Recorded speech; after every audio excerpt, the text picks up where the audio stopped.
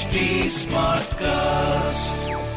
You are listening to a Mint production brought to you by HT Smartcast. Hi, Why Not Mint Money is a daily podcast on personal finance that helps you get smart about managing money. We help you understand basic money concepts to keep you from making bad money mistakes. Why Not Mint Money is your one-stop solution to money matters. So, let's get started. Welcome to your money journey.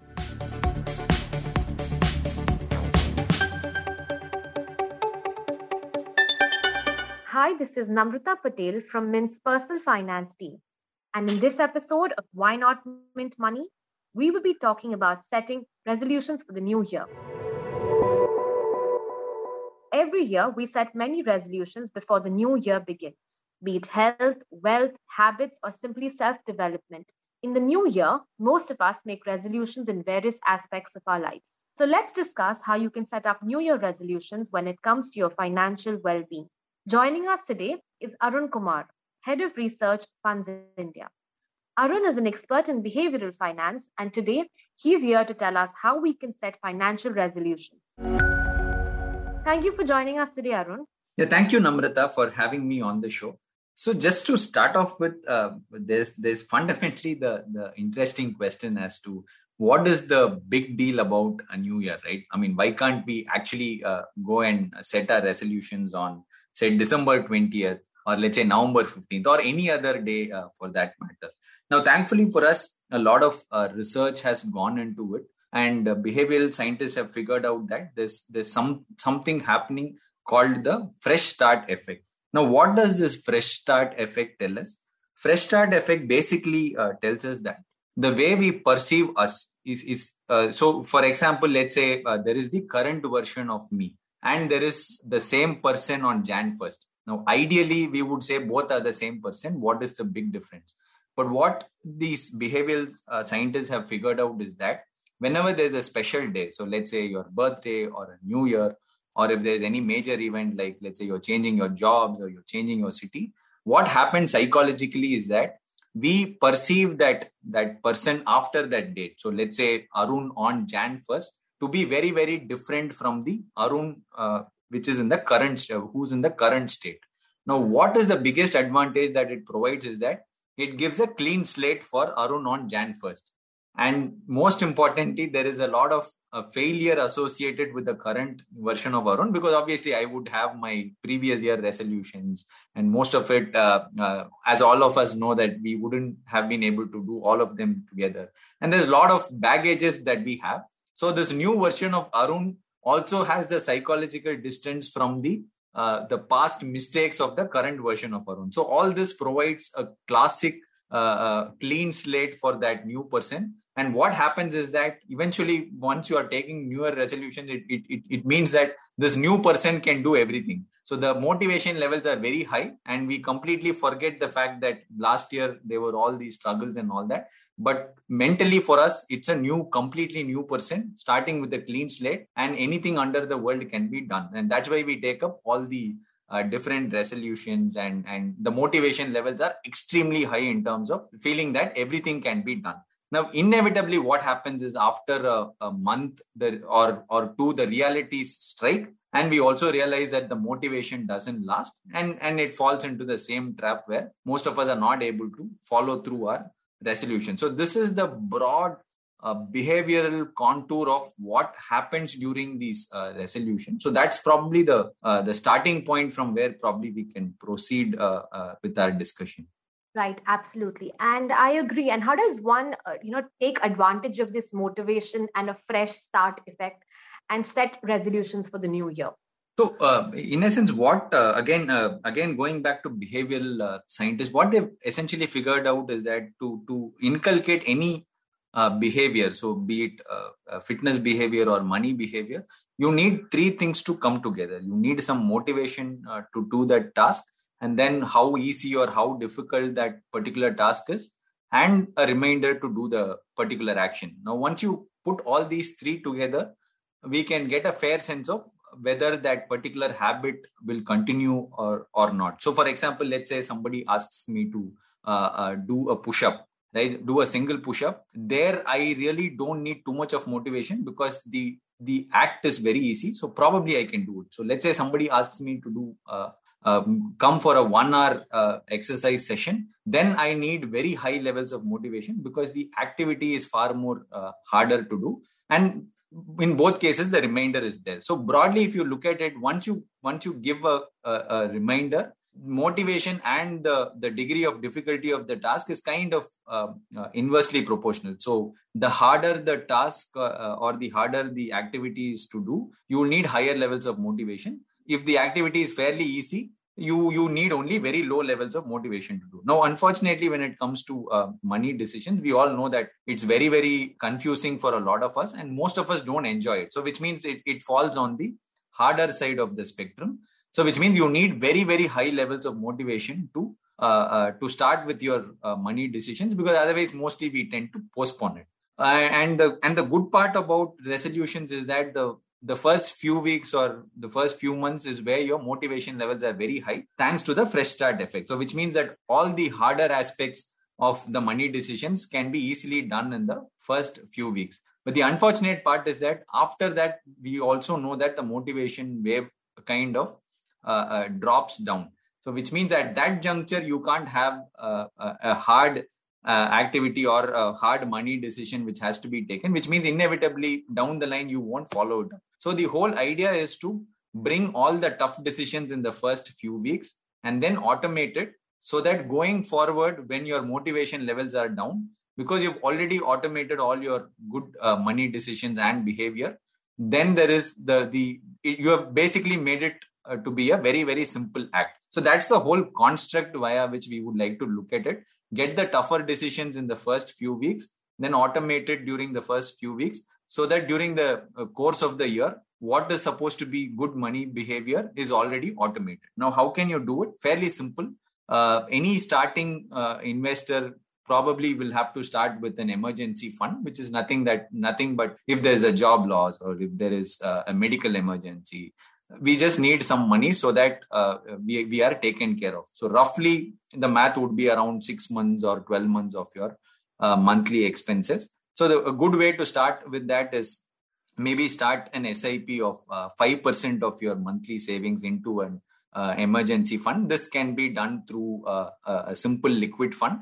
So this can be your starting point. So where you take the decision and you automate it, and every month it is automatically dipping from your account and putting it into the emergency fund, which we are currently using a simple, safe, liquid fund. And then the second aspect would be to get your health insurance and life insurance sorted. While again, there's a lot of complexity in terms of selecting these, but if you pick the right health insurance and the right life insurance, all these are one-time decisions. Then after that, every year, all that will be required from your side is just to renew it. So in a sense, get the one-time decisions out. That is, get the emergency fund, get the health insurance, get the life insurance. More or less, you are covered. So once these three are done and then you automate it, then all that is required perennially is that you just need to renew your life insurance, which anyway the insurance companies will call you and ensure that you renew it.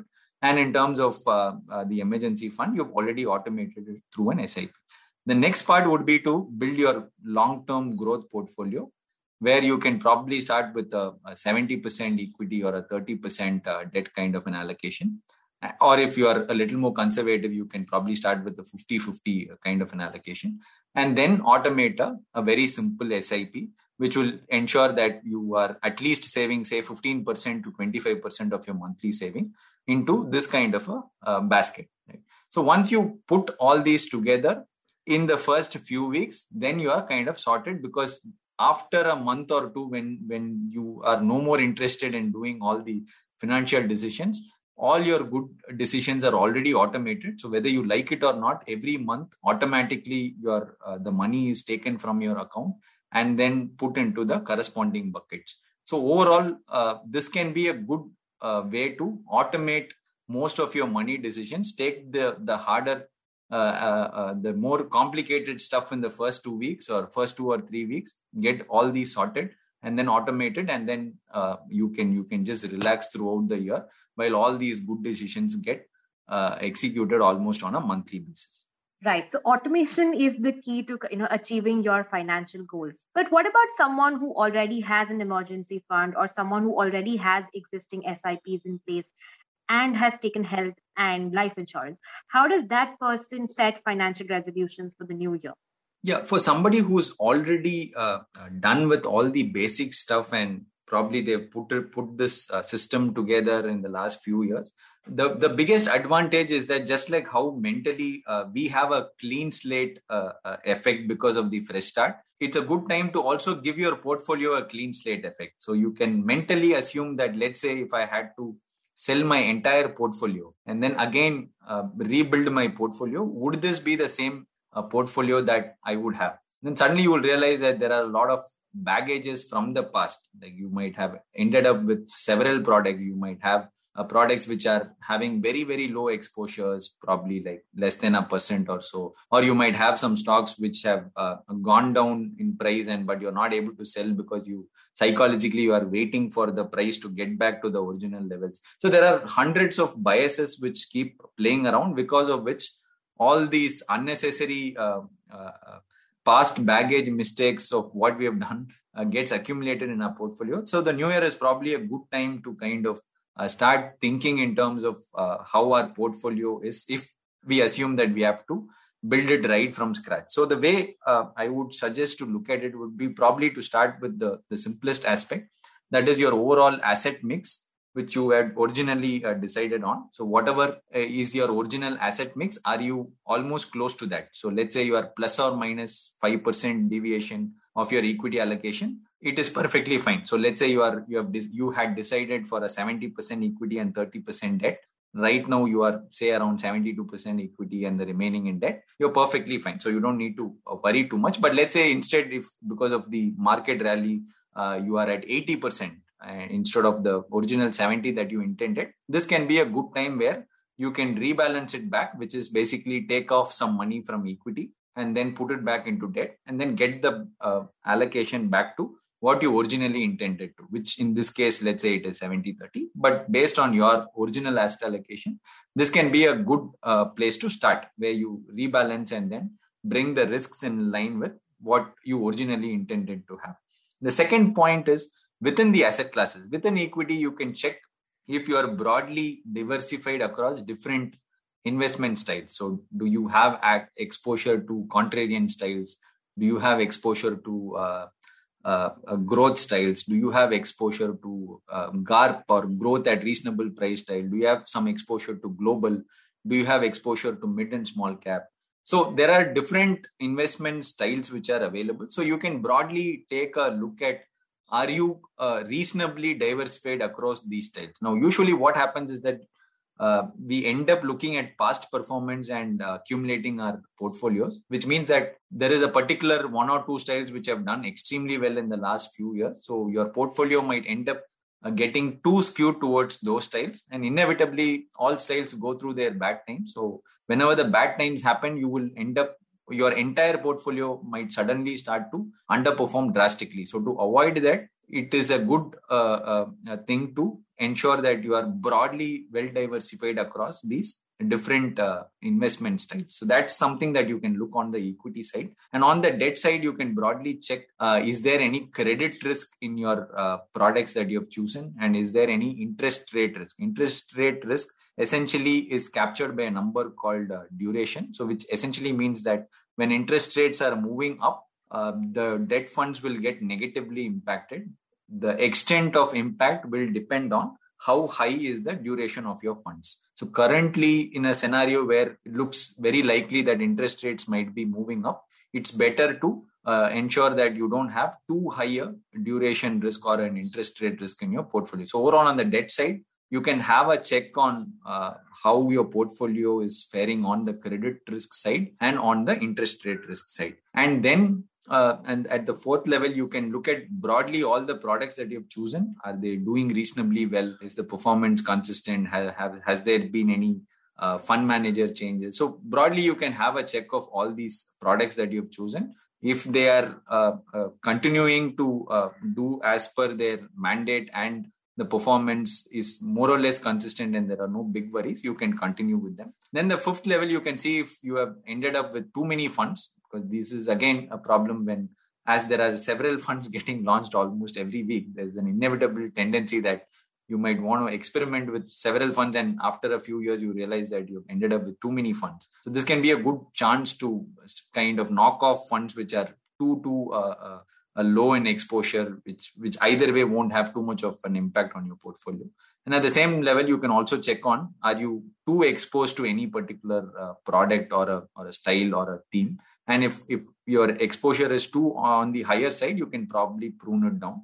And the final part is you can also think about a clear plan in terms of what do you do if there is a large market fall. So 10 to 20% market falls are common every year. But what if for some reason the market kind of falls? I'm not saying the market will fall, but historically we've seen that once every 7-10 years, there's a large fall of more than 30% which happens. But the point is we forget that these large falls do happen and we are unprepared for it. So the start of the year can be a good time when you actually think through this and then put a clear plan saying that if there is a fall, what is the action plan? Instead of waiting for the fall to figure out what to be done, it is always better that you think through it and write a simple written plan, which can probably say, if markets go down 20%, what should I do? If markets go down 30%, what should I do? If it goes down 40%, what should I do? If it goes down 50%, what should I do? So essentially 4 simple decisions. It won't even take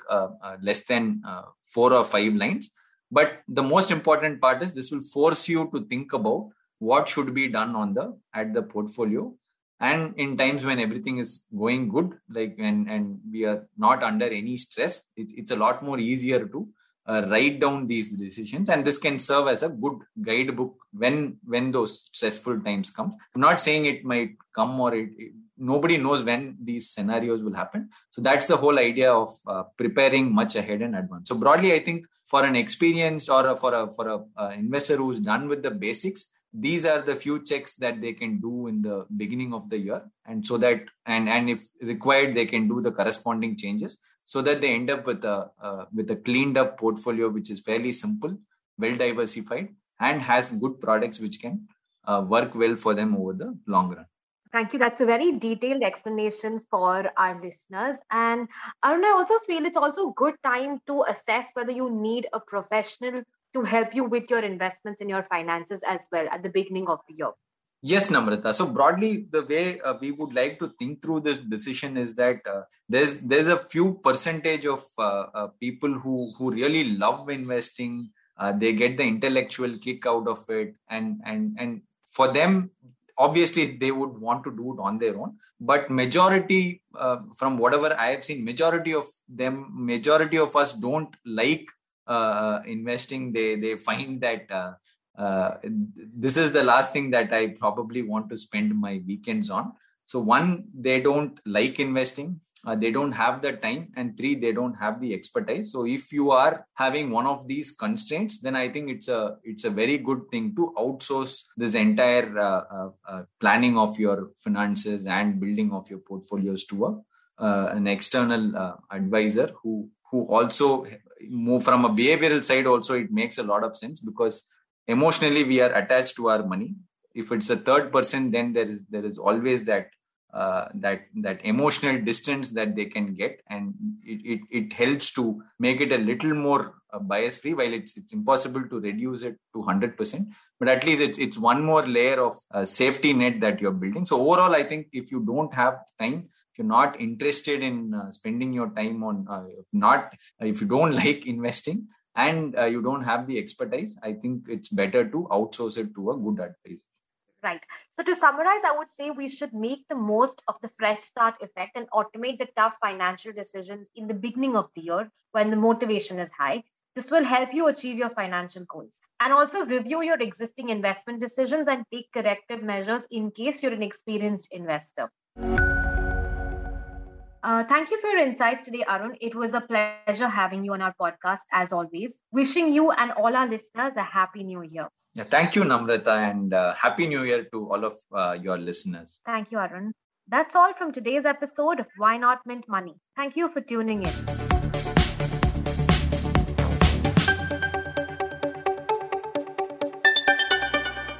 for listening in. We're also available on livemint.com. And if you're old school, then do pick up a copy of Mint for some insightful coverage.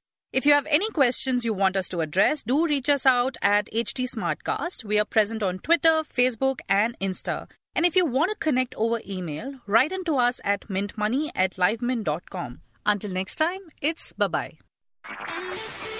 This was a Mint production brought to you by HT Smartcast. HT Smartcast.